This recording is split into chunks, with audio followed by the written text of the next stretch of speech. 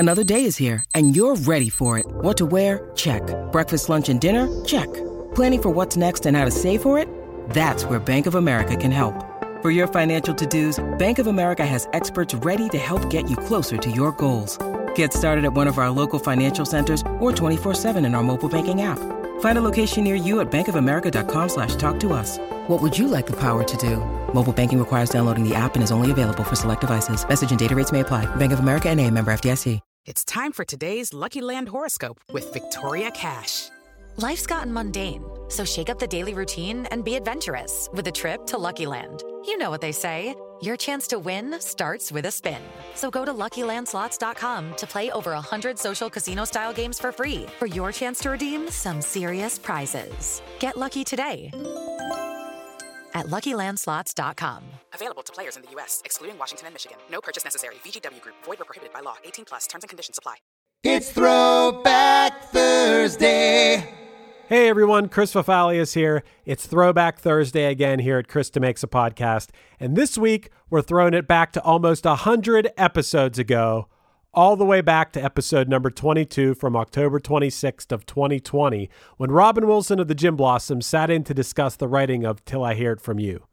This is still one of my favorite episodes ever, and it was made extra special by Robin doing an exclusive live performance of the song at the end of the episode. So if you're listening to this episode for the first time, enjoy. And if you're listening to this one again, trust me, I went through and did some more editing and did more adding of song clips and stuff like that. You know, I've come a long way as an editor and producer since 100 episodes ago. But the point is, I enjoyed this episode just as much on the re-listen as I did 2 years ago, so you might too. Okay, everybody, I'll let you get into it. Here's episode number 22 from October 26th of 2020. Robin Wilson discusses the Gin Blossoms, Till I Hear It From You.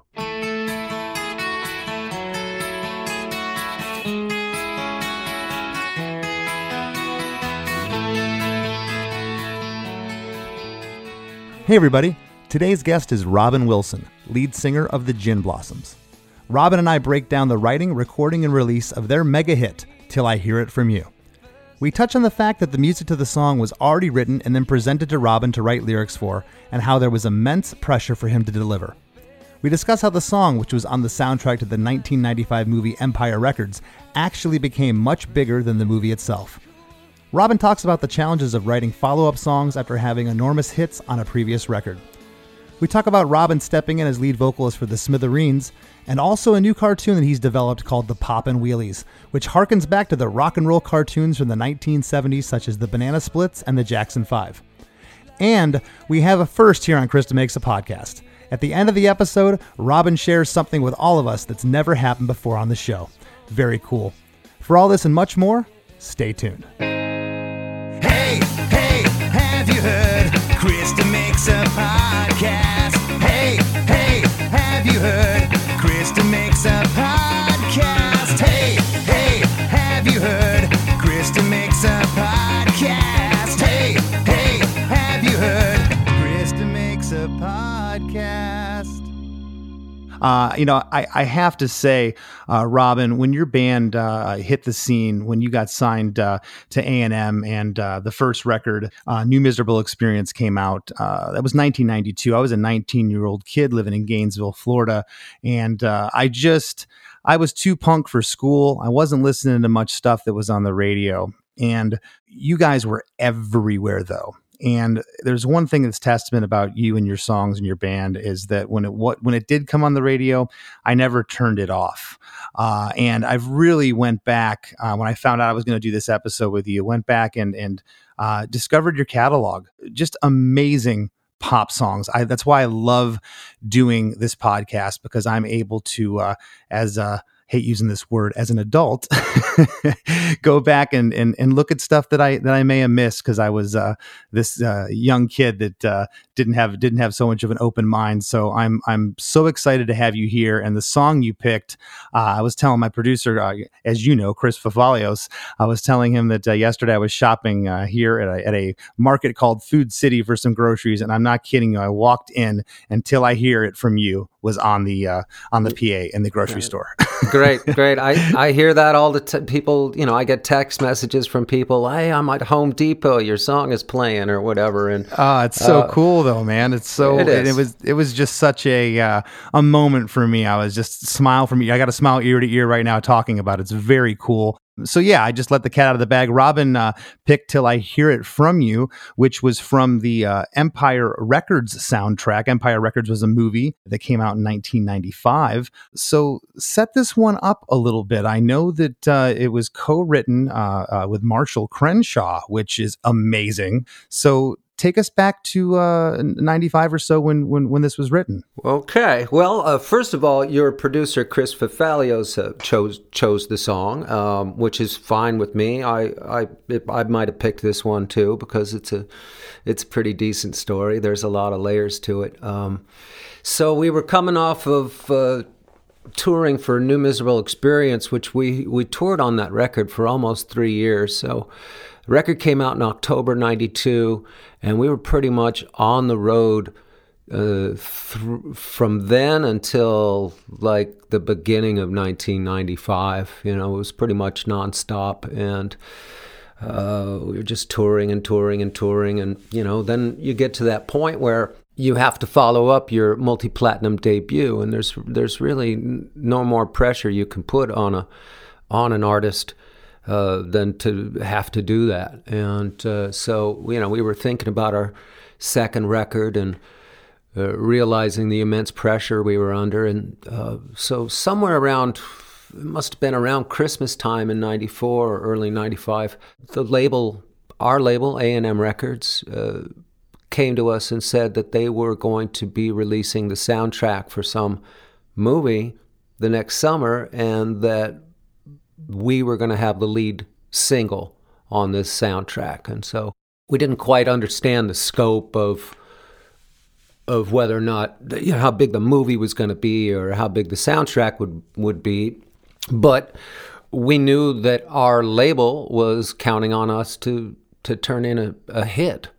So, there was some, once again, you're in this position where you're under a lot of pressure. And with New Miserable Experience, a lot of those songs were written by our original guitar player, Doug Hopkins. And so we were going into everything after that without him and without his songwriting. And so the pressure was all on myself and Jesse Valenzuela to step up and, deliver the goods. So right around the time that I heard, it must have been January 95, that I heard we were going to have this single on a soundtrack record. It was soon after that Jesse came to me and said, well, I co-wrote this song with Marshall Crenshaw, and we want you to finish the lyrics.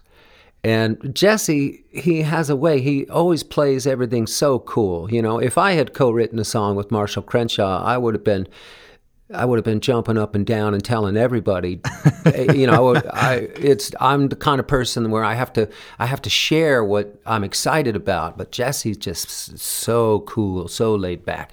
He's like, yeah, I wrote this song with Marshall Crenshaw, just like, you dick, Well, and for the listeners, Jesse Valenzuela is the guitarist in the Gin Blossoms. And, you guys delivered with this song because, Empire Records is kind of a footnote in 90s movies. This song totally eclipsed what that movie was. It did. And, the movie has certainly grown in its status since its release. Mm-hmm.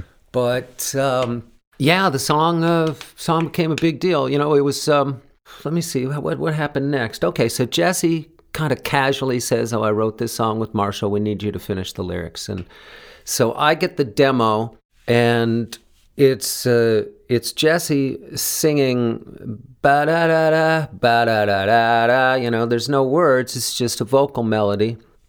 And then there's the chorus. He's got the chorus. I don't want to take advice from fools. And so I had the demo, and I had a little ADAT set up at my home, and so I got it loaded into there and started listening to it. And I remember thinking, the label's waiting for the song, and Jesse and Marshall have done their part, and it's it's up to me not to fuck this up. That's what I remember thinking that really clearly, like, just don't fuck it up. You gotta rise to the occasion. Well, when you say that, Robin, did you know, like, could you hear that there was something here? In order to have that pressure, you must have been like, man, there's something here I have to deliver now on the lyrical end. Oh yeah, it was a really solid melody, and it was a really solid chorus, and I knew there were no excuses. There were going to be no excuses. I had to write some good lyrics, so I got to work, and I focused. And my approach when I'm collaborating with somebody else like this, if there's a title for the song, I work backwards. So I had to write lyrics that led you up to that moment where you hear "Till I Hear It From You." That's really interesting. So that was already there, and you're building around that now. Absolutely. So, wow. Like I say, I had to work backwards and write the story that culminates in that chorus. I don't want to take advice from fools. And so I thought, what I'm hearing here is a song about a relationship where a guy is hearing rumors about his girlfriend. So I took that as like that's what the story is about. And he's this dude, he's hearing the lyric, he's hearing these rumors, but he doesn't necessarily want to believe it. And he wants to trust that, his relationship isn't bullshit. But at the same time, there's, peer pressure, and you've got, people gossiping and stuff. And so I just kind of focused on that concept. That's what the song is about. So was this purely a story at this point that you were creating around the lyric, or did you pull from any personal experiences within this to write it? Well, no, I can't say that there were specifically any personal experiences. It was more a matter of just trying to, paint the picture and fill in the blanks and be a storyteller. So, I focused on that, and I just thought about it. When I'm writing lyrics like that, sometimes it takes hours to just finally get one or two words to come out, and I can't recall exactly how long it took me, probably a couple of days of listening to the track before I finally just jumped in and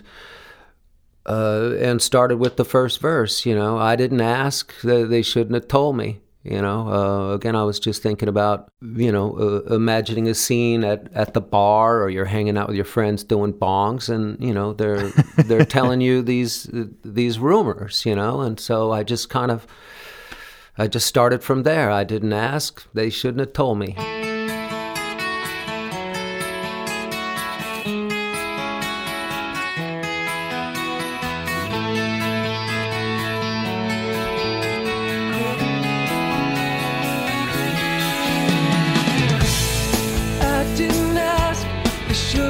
Told me at first I'd laugh, but now it's sinking in fast. Whatever they've told me, well, baby, I don't want to take. I didn't ask, they shouldn't have told me.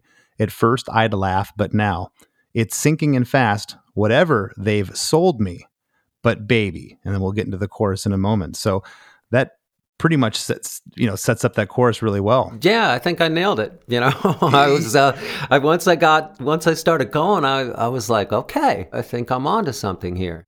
Was the initial demo that you heard, was that pretty much the arrangement and what the track ended up being? Yeah, pretty much. Okay. They had it was a very basic demo. I think it was just acoustic guitars and Jesse's voice.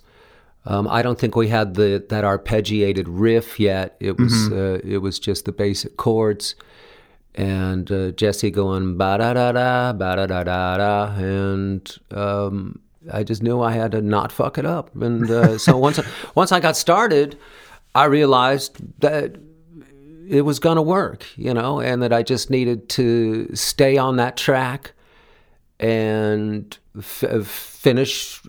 write another verse, and just keep going from there. And, well, I gotta say, I'm fascinated by this, and I marvel at songwriters, lyricists that are storytellers, that they're able to create some story that not necessarily through their firsthand experiences.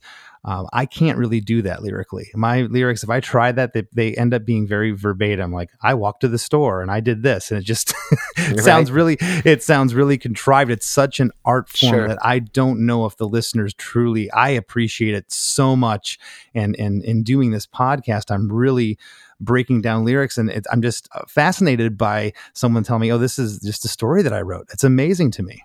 Yeah. Well, thank you.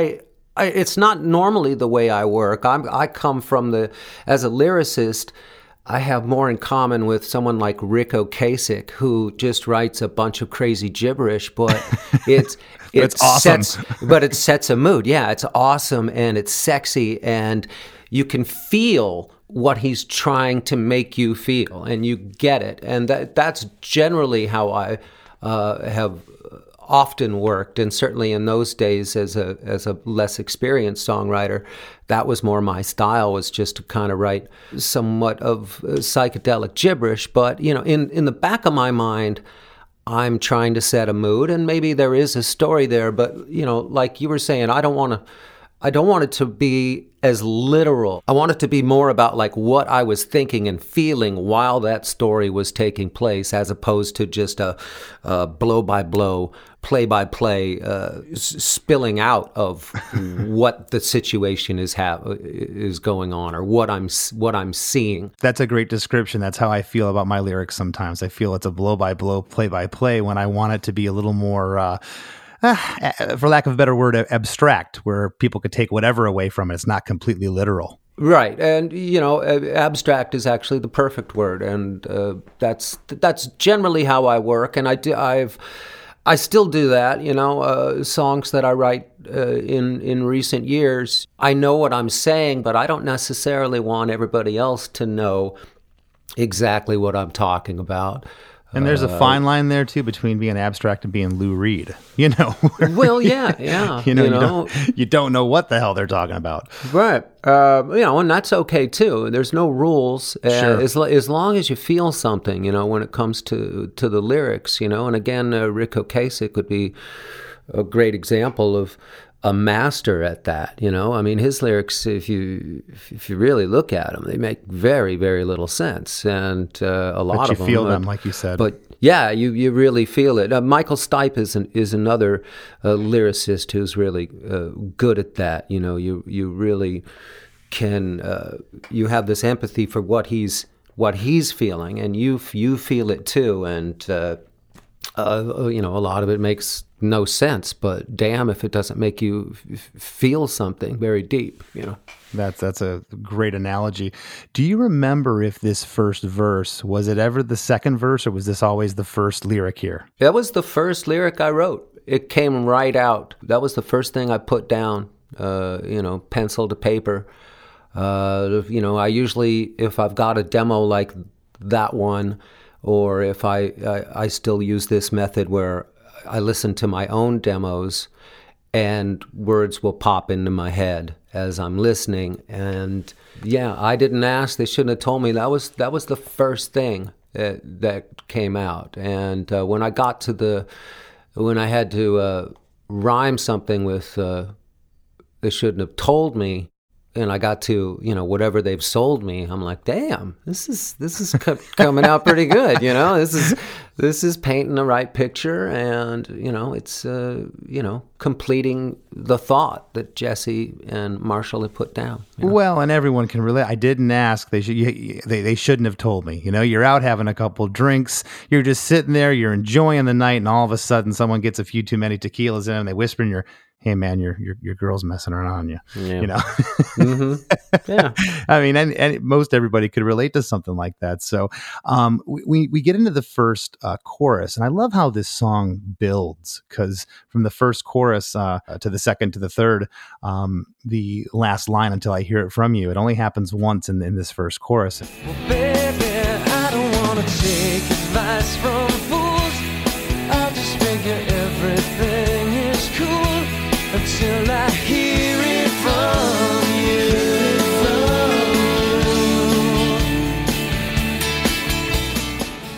lyric is, I don't want to take advice from fools. I'll just figure everything is cool until I hear it from you.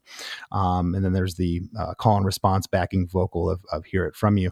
Was this lyric completely done with Jesse and Marshall? Jesse had the lyric, and he had written an initial version of the song. And then once Marshall got involved, Marshall, I believe, like changed the chorus. Like I think Jesse had the opening line of the chorus. I don't want to take advice from fools.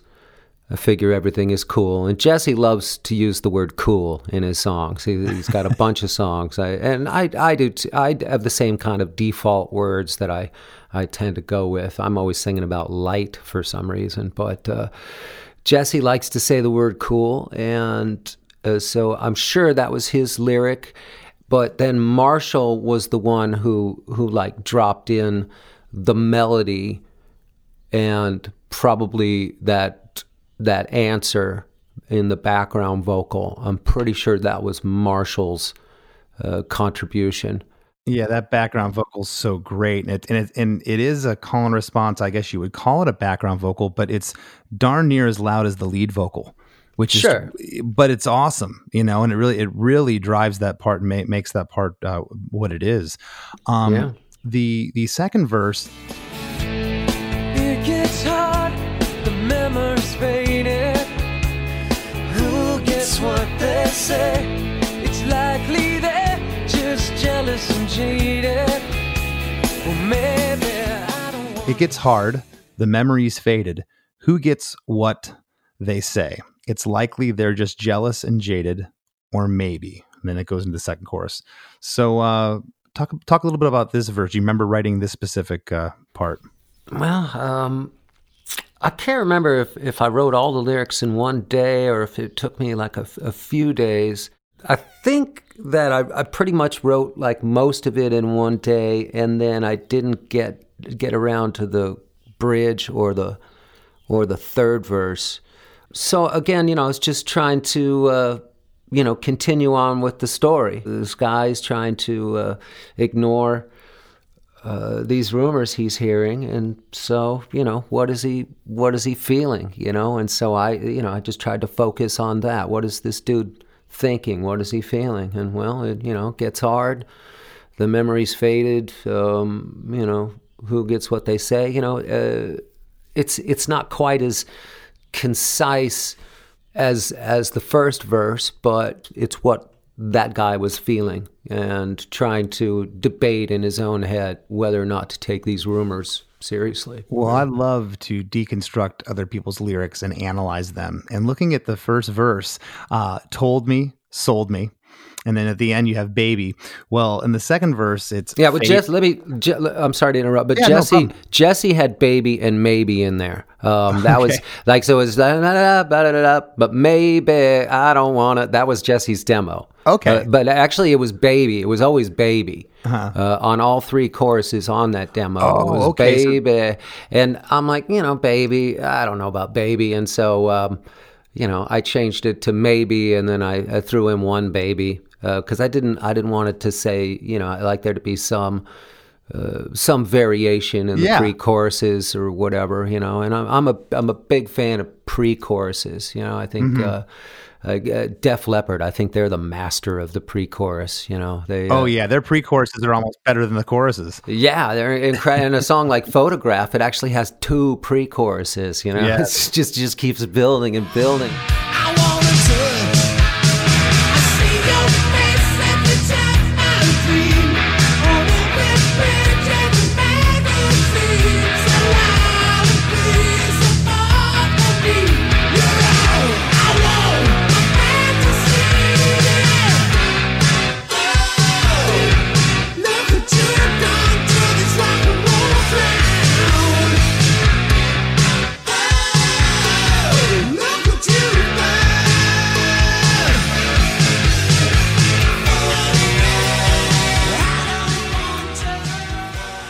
I've always been a fan of that, and I like it when the pre-chorus has some variation in the lyric, that it's not just repeating the exact same thing or whatever. So I'm a fan of that as well. Yeah. So, Jesse had Baby in the demo before every chorus. Like I say, it was just da da da da da da da da da. But baby, I don't wanna, and I'm like, okay, so he's the Baby. All right. Well, I'm not the biggest fan of singing Baby. It's a little corny for my taste, but it works sometimes. And another thing I'm not a fan of is like when songwriters go la la la la la la la la la la la la la la or na na na na. I'm just like, come on, it's so fucking lazy to just sing na na na or fa la la. And I've never really liked doing that. So Journey made a career out of it. Yeah, a lot of people do it, and sure, there's plenty of good songs that have fa la las in it, but I know what you mean. Couldn't you have come up with some lyrical content? Yeah, exactly. There was a song on our last record. Our bass player Bill wrote this fantastic song called Megapon King, and he had me singing fa la las on the outro. And I couldn't go for it. I'm like, Bill, let's write some lyrics for this, and I wrote something just so I had like a placeholder instead of just fa la las. And Bill waved me off and he said, I'll do it. I'll write it. He didn't want me to contribute a single lyric to his song. He wanted to be entirely responsible for it. And boy, did he step up. I mean, Bill wrote these amazing lyrics for the outro of his song, and it was a really powerful moment for the record, and I felt like it was one of those great moments where, we were pushing each other and we made it better. And so on the album cover, on the internal package, I took a photograph of Bill's handwritten lyrics for that outro, and I included it in the packaging because, again, I felt it represented, a really great moment for the band. Don't resist it, don't resent it, don't remember, don't forget it. There were places far without me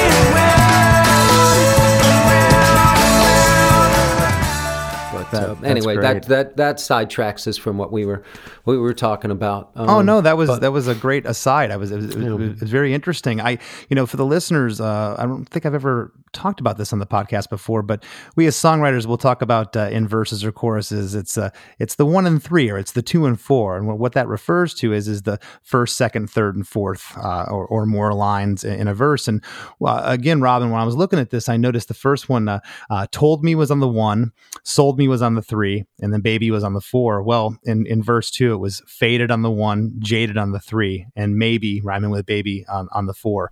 And just to be able to look at that and be like, oh, cool, he rhymed the same words with the other lines was really neat.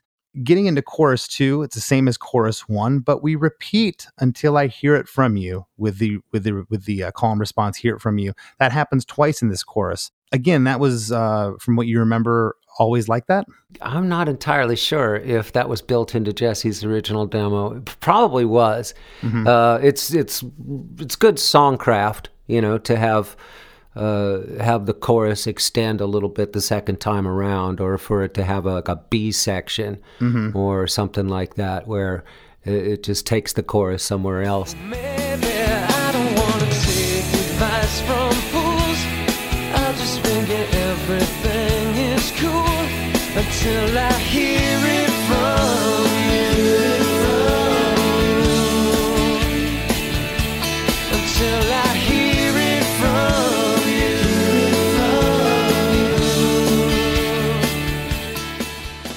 Yeah, and then I wouldn't consider this a post chorus, but yeah, it's a little bit, you get a little more meat on the bone than the first one. Yeah, I'm pretty sure that was probably in there in Jesse's initial demo. Yeah. Well, what I love about this song, it's a little pop gem. It's 3 minutes and 20 seconds, but upon listening to it and really getting into it, I noticed the bridge seems like it happens really fast. Second chorus, and then all of a sudden you're in this breath of fresh air. I can't let it get me up or break up my train of thought. As far as I know, nothing's wrong.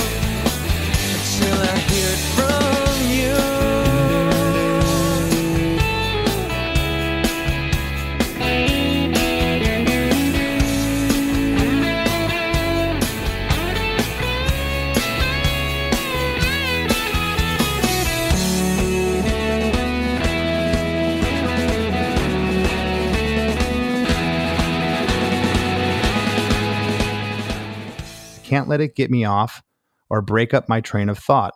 As far as I know, nothing's wrong until I hear it from you. So you're still getting that chorus lyric in the bridge. And then from there, it goes into the guitar lick, kind of a little solo thing, but it's mimicking the chorus melody, which is really cool before we get to verse 3. So let's talk about that bridge a little bit. I can't let it get me off or break up my train of thought. As far as I know, nothing's wrong until I hear it from you. In the context of the story, this guy's just trying to deal with these rumors that he's hearing, and he's just trying to put it behind him. And everything, he's saying he doesn't want to trust these rumors until he hears it from his girlfriend. And so I wanted the lyrics of the bridge to relate to that sentiment, that it was he's got this information, but he wants to hear it from whoever he's singing to and whoever he's involved in this relationship with. So he's just trying to put it aside. I won't let it get me off. I guess what I really mean by that is I won't let it piss me off. Mm-hmm. And I won't take it to heart. That's pretty much, what the guy's thinking at that moment. And I can't say for sure. My feeling is that Till I Hear It From You was not at the end of the bridge on Jesse's demo. I think it was something that I simply refrained. And I could be wrong about that. Jesse might have had it in the demo, but either way, it felt natural for me to lead up to that with, I won't let it get me off or break up my train of thought. As far as I know, nothing's wrong until I hear it from you, until I know for certain what you're thinking. Well, I love it because, I was talking a moment ago about the post-chorus. The post-chorus is some of my favorite things in a song when it's a continuation of the chorus. Well, this is a bridge, it's a departure, but you still get that refrain of until I hear it from you. And it kind of ties it back together before we get to that little guitar lick. And then it comes to a third verse, which is warranted.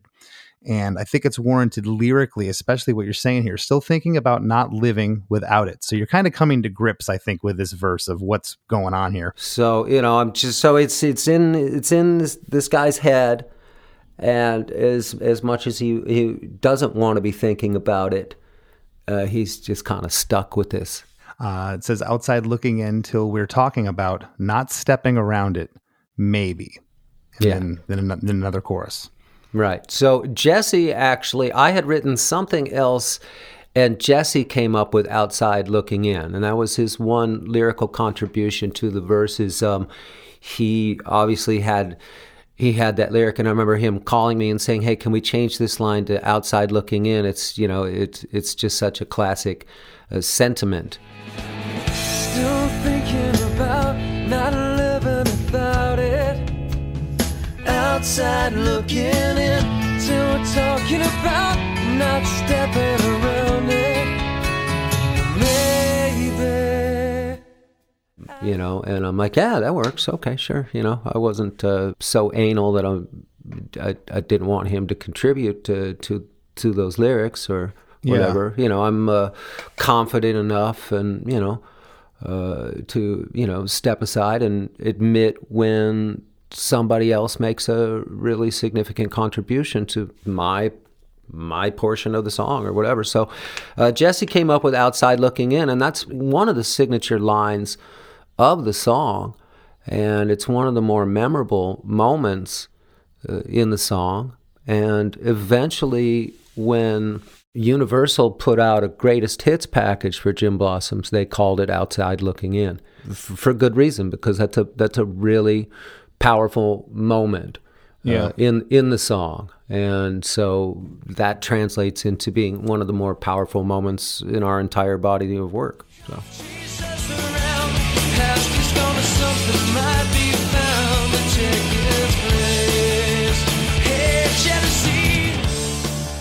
Hey everybody, don't go anywhere. There's lots more of our Throwback Thursday episode with Robin Wilson after a few words from our sponsors. Hello, it is Ryan, and we could all use an extra bright spot in our day, couldn't we? Just to make up for things like sitting in traffic, doing the dishes, counting your steps, all the mundane stuff. That is why I'm such a big fan of Chumba Casino. Chumba Casino has all your favorite social casino-style games that you can play for free anytime, anywhere with daily bonuses. That should brighten your day a little. Actually, a lot. So sign up now at ChumbaCasino.com. That's ChumbaCasino.com. No purchase necessary. VGW Group. Void where prohibited by law. See terms and conditions. 18+. If you like music and you like podcasts and you like to laugh and you like to learn, you need to immediately subscribe to One Hit Thunder. Each week on the One Hit Thunder podcast, we dive deep into the story and back catalog of a one-hit wonder band or artist. From there, we have a good, healthy discussion as to whether they brought the one-hit thunder or were nothing more than a one-hit wonder. We have a huge back catalog, and we've done episodes on everything from Don't Worry, Be Happy and the Macarena to King of Wishful Thinking and Cumbersome.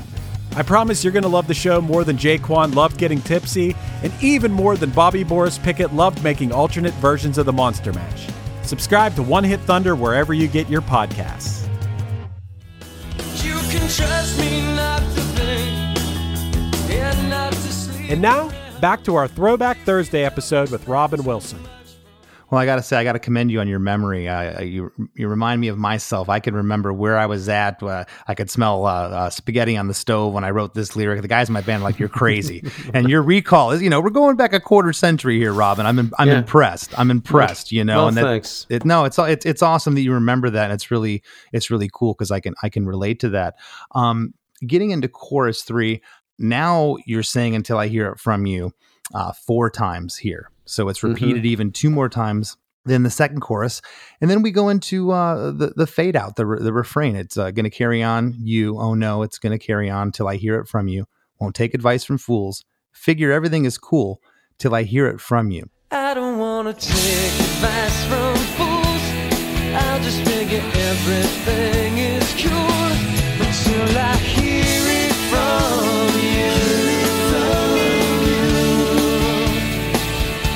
Until I hear it from you. Until I hear it from you. Until I hear from you. Oh no. Until I hear from you. Oh no. Until I hear from you. Won't take advice from fools. Thinking everything is good from you. Won't take advice from fools. Thinking everything is good from you.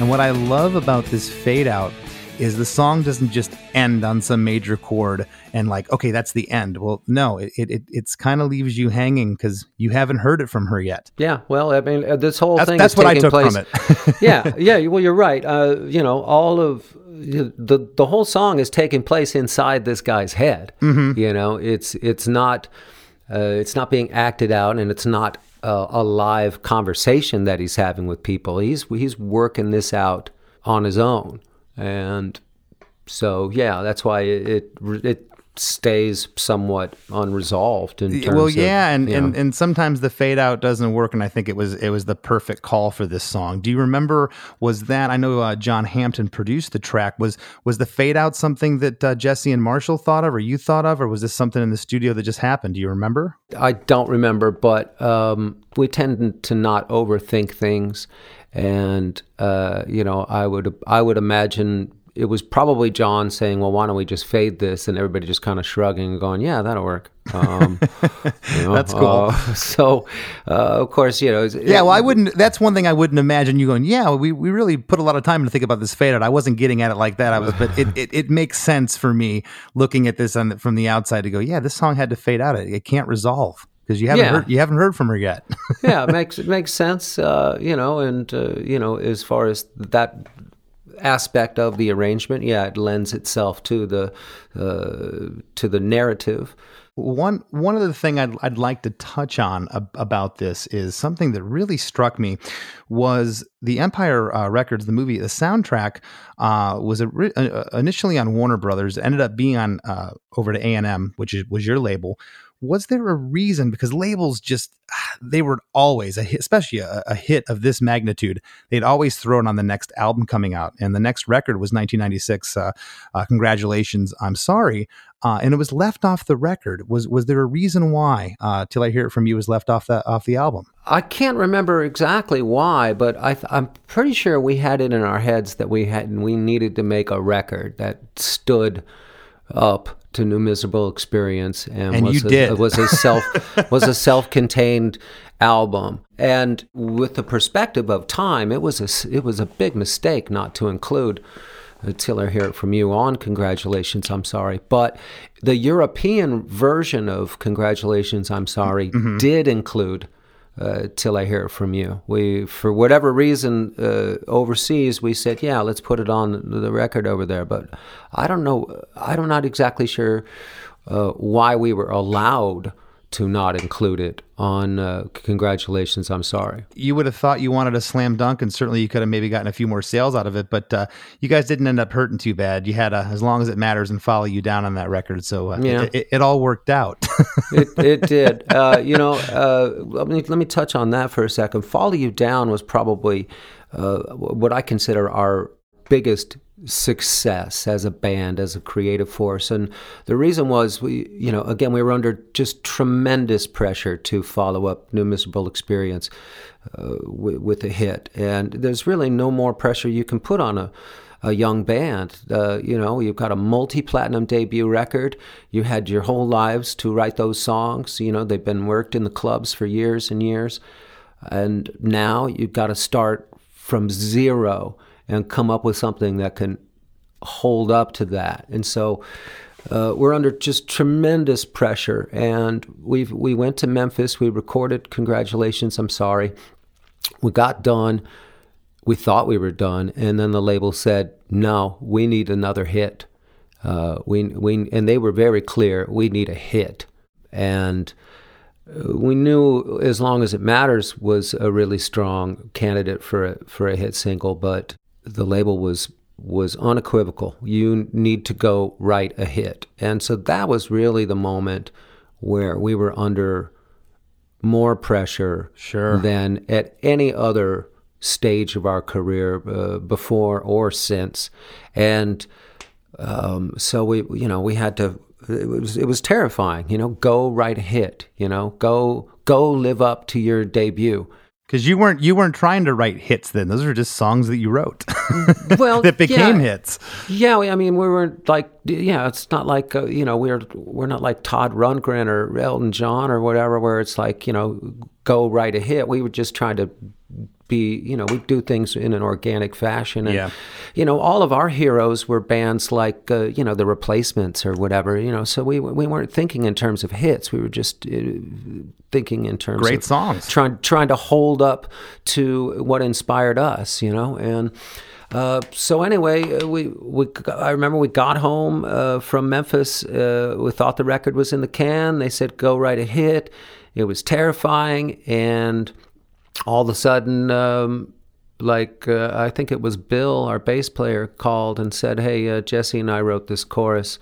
I'm going to send you the demo, and you need to write the lyrics. You need to write the verses. And so he sent me the tape, and it was a recording of Follow You Down. Anywhere you go, I'll follow you down. Any place but those I know by heart. That's awesome. So they had the chorus, but they didn't have a vocal melody or anything. They had the chords for the verses, but they didn't give me a vocal melody. They just gave me the chords, and then the chorus was fully flushed out. And so once again, I found myself in that position. okay, I got to work backwards and not fuck this up. You know, Deja vu. It's a real solid chorus here. Follow You Down is a real solid chorus. Okay, you know, get to work. What is the story? And, don't screw it up, you know, Robin. Just you know, start working backwards. You know, so you know those two songs are, you know, represent a great time in the history of our band, where we were, you know, at a creative high point, and we were facing down all of the pressure that could be lobbed on us by, you know, a multi-billion-dollar record label. You know, yeah, I couldn't even imagine. It's definitely a lot of pressure, and fingers crossed. Maybe we can have you back sometime and talk about Follow You Down. I'd be honored. Sure. That'd be awesome. You know, one of the things I definitely want to get into, though, is when we released Till I Hear It From You. That was all. It was pretty intense because the song was written, I believe, sometime around March of 1995, and then we recorded it in April, and then we made the video at like in May.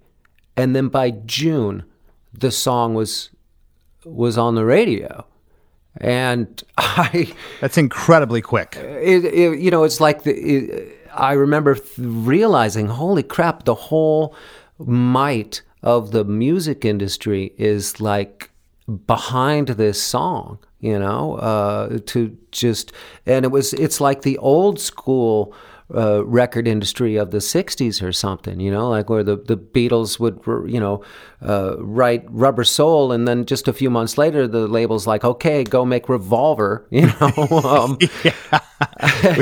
Which is unreal by today's standards. You know, you release a record every 2 years, every 3 years. Right.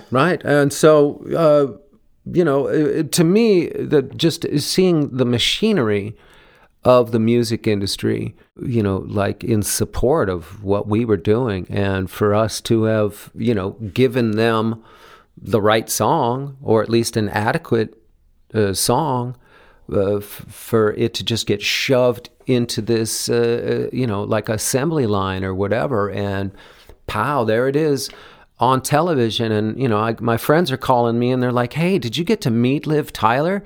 You're like, what are you talking about? Like, no, she wasn't there when we were making the video, you know. Of course, Liv was in the movie Empire Records, and people would always assume that when Less Than Jake was on the soundtrack, did you meet so and so? It's like, no, we recorded the song 3,000 miles away. yeah.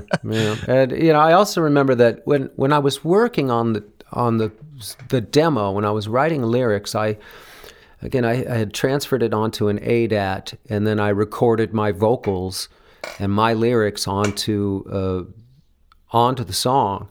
And I had a visit from some of my old high school buddies right around that time. They were dudes that I had sort of lost touch with, hadn't been able to see much, and since I had been on the road for the previous three to 4 years, you know, I hadn't been around a lot. But all of a sudden now, you know, I was making money for the first time in my life. So I bought a house, and, you know, I had this room full of toys and action figures, and that's where I had my studio and stuff. And so this group of my high school buddies came over because they're like, I want to see the rock star's house. You know, I want to, you know, you're the only one of us that owns a house. You know, you're the only guy in our high school class that, you know, is you know, buying homes and stuff. So we want to come over and see what the hell you got going. You know, big pimping and all that. And so my buddies came over, and I played them the demo for that song with my lyrics. And it was probably about a year later. We were in Germany, and one of those guys was living in Germany, and I was out to dinner with him, and he's like, you know, it's so funny how you played us that demo, and then just a few months later it was on the radio, and I remember hearing that lyric, Jealous and Jaded, in your bedroom, and then just a few months later, there it is, and it's on the radio, and I'm like, yeah, it's a weird fucking world. That's so cool. That's so awesome, man. And you got your accolades from your friends. Always feels good. Sure. Robin, I'd like to touch on a couple more things here that you have going on. Fascinated to know that you have a cartoon that you're developing and shopping. It's called Poppin' Wheelies. Can you tell the listeners what that's about? Sure. It's something I've been working on for a long time. It's inspired by the cartoons of the 70s that I used to watch. The Poppin' Wheelies, it's about a rock band in outer space. And it's essentially Scooby-Doo meets Spinal Tap in outer space. That sounds awesome. So I'm a lifelong fan of animation and science fiction, and so and I'm a child of the 60s and 70s, and back in those days there was so much rock and roll on Saturday mornings. Stuff like Josie and the Pussycats and the Groovy Ghoulies and the Banana Splits and the Osmonds and the Jackson 5 both had cartoons, and Captain Cool and the Kongs, and it was just. There was so much rock and roll on Saturday morning TV, and it was a long time ago. It was back in the 90s. I was having a conversation with someone, and we were going down memory lane talking about all these Saturday morning cartoons. And I remember I said to whoever I was talking to, I'm like, well, somebody ought to do this again, And then I thought, well, why don't I do it? Yeah. And I'm like, this is a good idea. I should really, get on this. And so I'm like, okay, well, I need to come up with a name for this cartoon rock band. I want a cartoon rock band in space. It didn't take me long to land on that. And then I wanted something that reminded me, I wanted a name that reminded me of being a kid, and had some sense of action to it. And also the name needed to sort of pop in the same way that the Banana Splits sort of pops, and there's sort of a dual meaning to the Banana Splits. It's got different sort of layers to the actual words, and so I'm like, what? Okay, I want something that makes me feel like a kid, and the Poppin' Wheelies. It just came out. It was so organic and so easy, and it was just a great moment of inspiration. So. The characters are loosely based on myself and my friends and, guys that I played in bands with. Like the lead guitar player of the Poppin' Wheelies, his name is Otis, and he's based, at least physically, on Doug Hopkins of Gin Blossoms. And Doug's nickname was Otis, so that's how I ended up naming the character Otis. And, when I hired a comic book artist named Alejandro Garza, who's very well renowned. When I hired Ollie to do the artwork, I sent him photographs of Doug Hopkins, and I'm like, this is what I'm shooting for. And the drummer of the Poppin' Wheelies, his name is Danny, and he's based on my friend Dan, who I was in a group called Gas Giants with Dan. He was my partner, and Dan and I used to work together at Tower Records back in the 80s, and we always wanted to start a band together. And for a while, Dan he played drums in Gin Blossoms for about 4 months, but he didn't want to be a drummer, so he quit the band and moved away. But anyway, so, it's just loosely based on me and my friends, and right now I'm working with one of the biggest animation houses on planet Earth. I won't tell you who they are, but they have several hit shows that are out there on major networks and streaming services and stuff. So, I've got one of the top animation houses on the planet. They're all in, and starting right now we're building a private website. It's going to be a password-only website for the Poppin' Wheelies. And I've already recorded the soundtrack record, or at least enough music for the first season.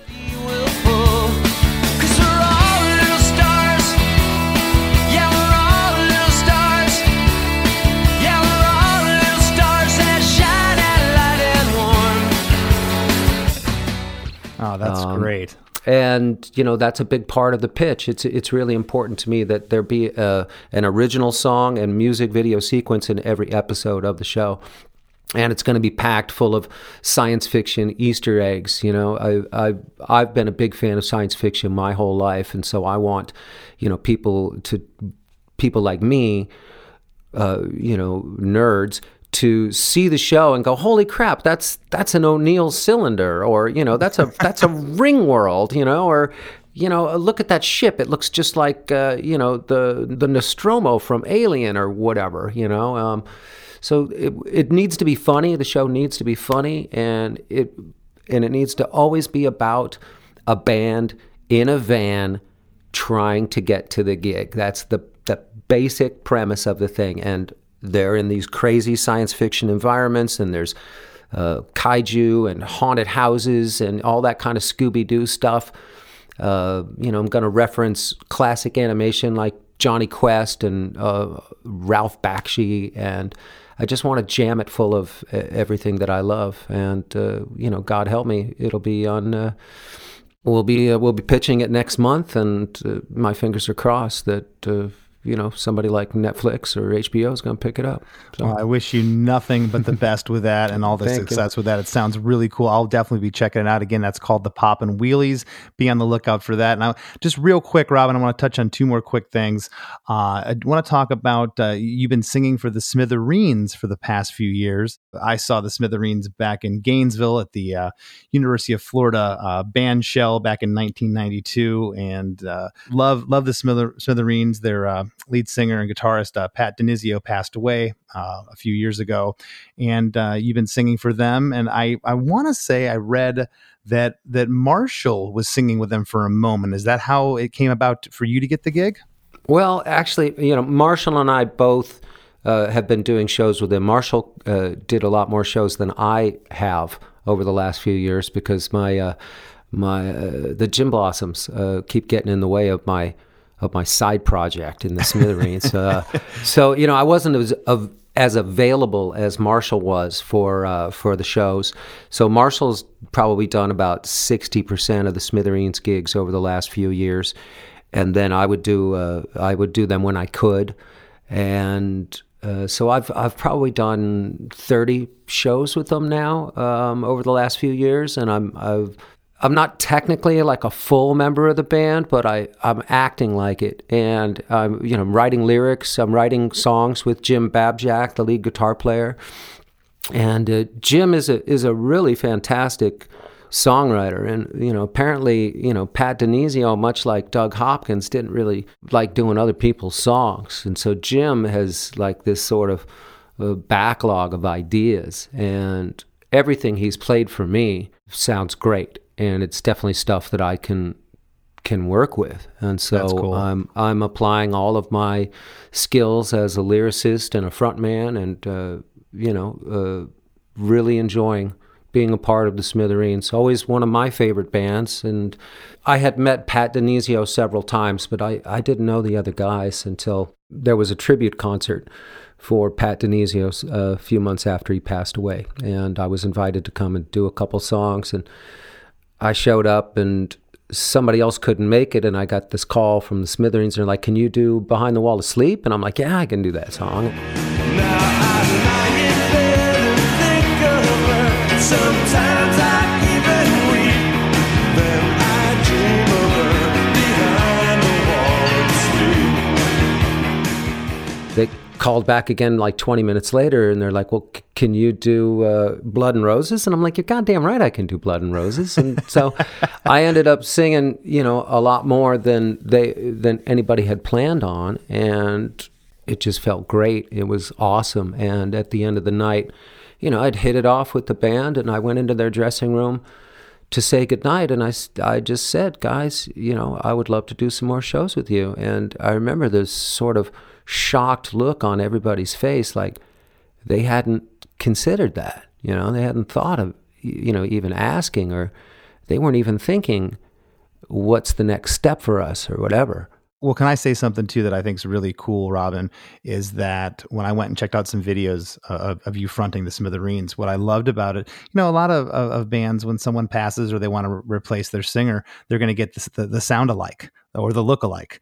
You don't sound like Pat. You bring your own thing to the table, and it works with the songs that Pat did. It works really well, and it's really cool that you were able to do that.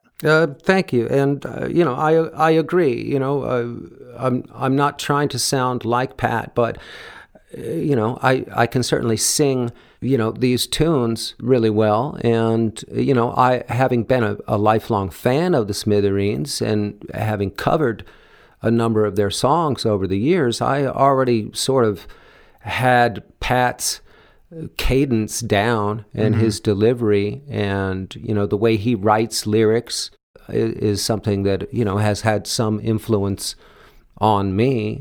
And, so it was just a great fit. And it's super fun to be a part of it. And one thing that's so awesome about it being in the Smithereens is that there's this amazing body of work and these really fun, energetic shows, and I get to do all of that, and I don't have to carry any of the baggage. None of the weight.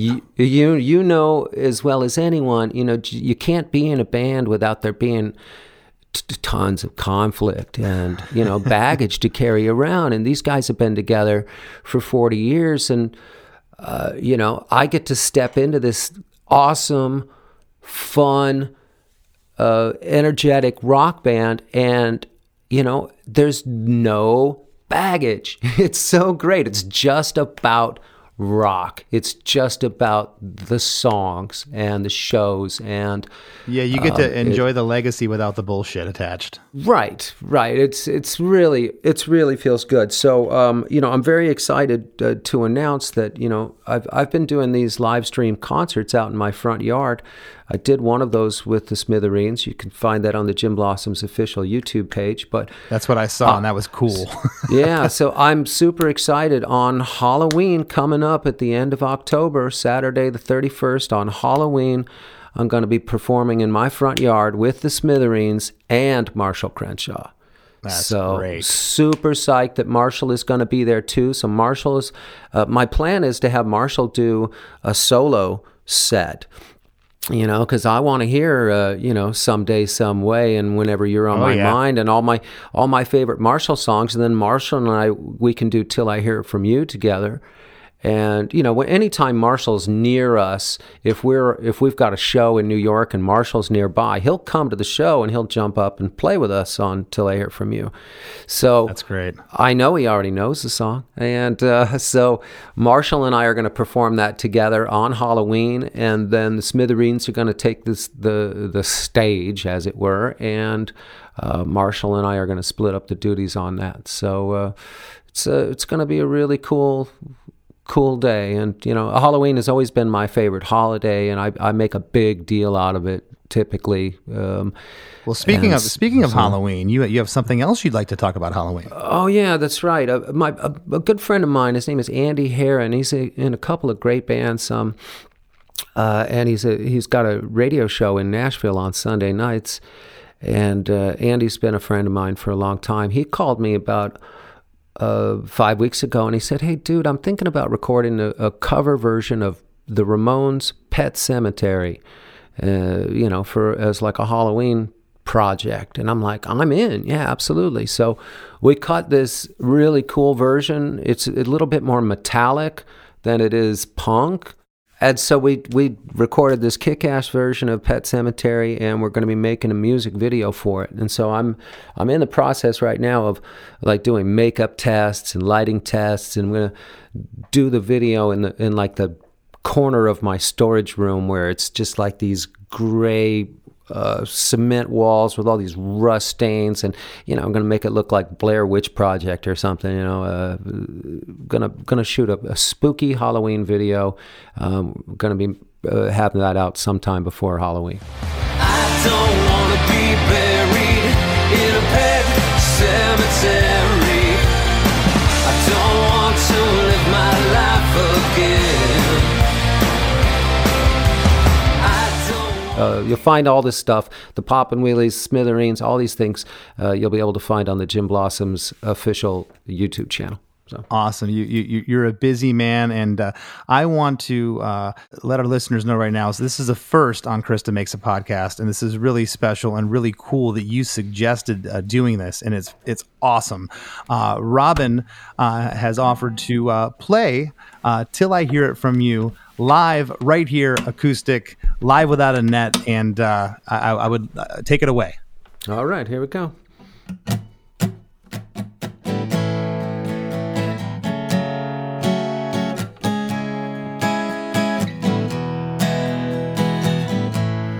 I didn't ask, they shouldn't have told me. At first I laughed, but now it's sinking in fast. Whatever they've sold me.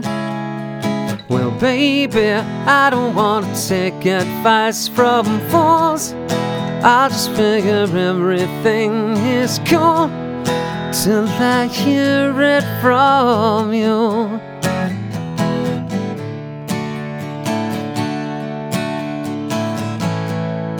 It gets hard, the memory's faded. Who gets what they say? It's likely they're just jealous and jaded.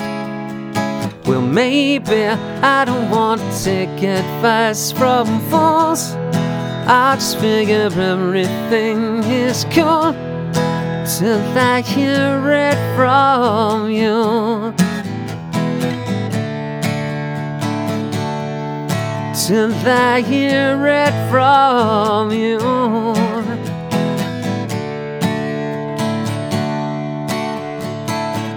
I can't let it get me off or break up my train of thought. Far as I know, nothing's wrong till I hear it from you.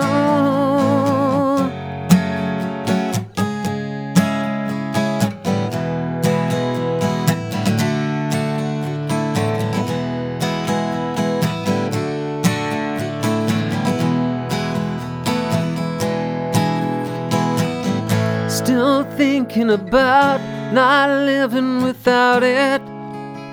I'm outside looking in till talking about not stepping around it.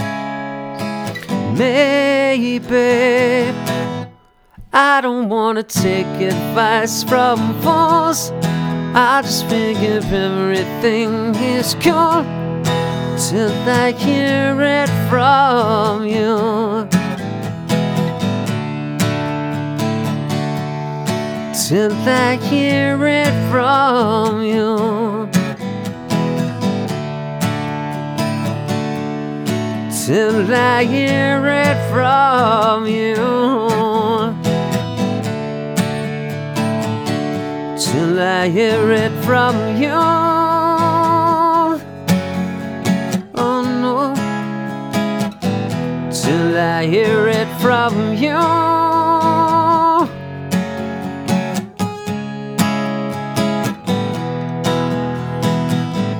Won't take advice from fools. I figure everything is cool. I won't take advice from fools. I figure everything till I hear it from you.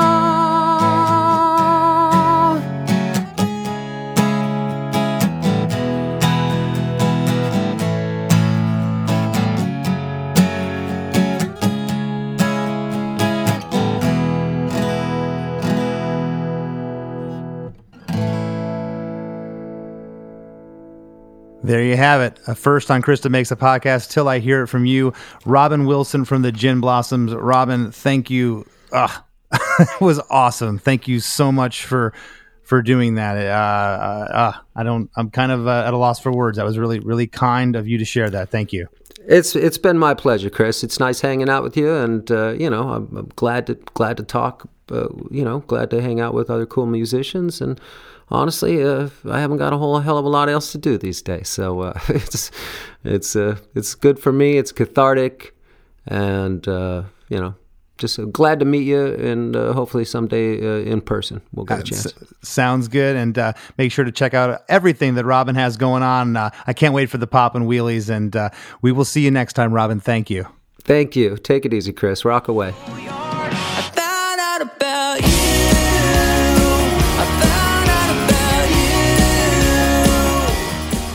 How great was that episode? I hope you loved that one as much as I did. Don't forget, everybody, there are a ton of episodes in our back catalog. so go check them out. It doesn't matter if the episode was from a long time ago, the story behind the song still stays the same. In the podcast industry, that's what we call evergreen. And if you love what we're doing over here at Krista Makes a Podcast and you want another huge back catalog of great episodes, head over to KristaMakes.com and sign up for our supporting cast, where you'll get weekly bonus episodes of The After Party, a huge back catalog of those evergreen episodes, and most importantly, you'll allow us to continue making this show. Thanks, everybody. We'll be talking to you again real soon.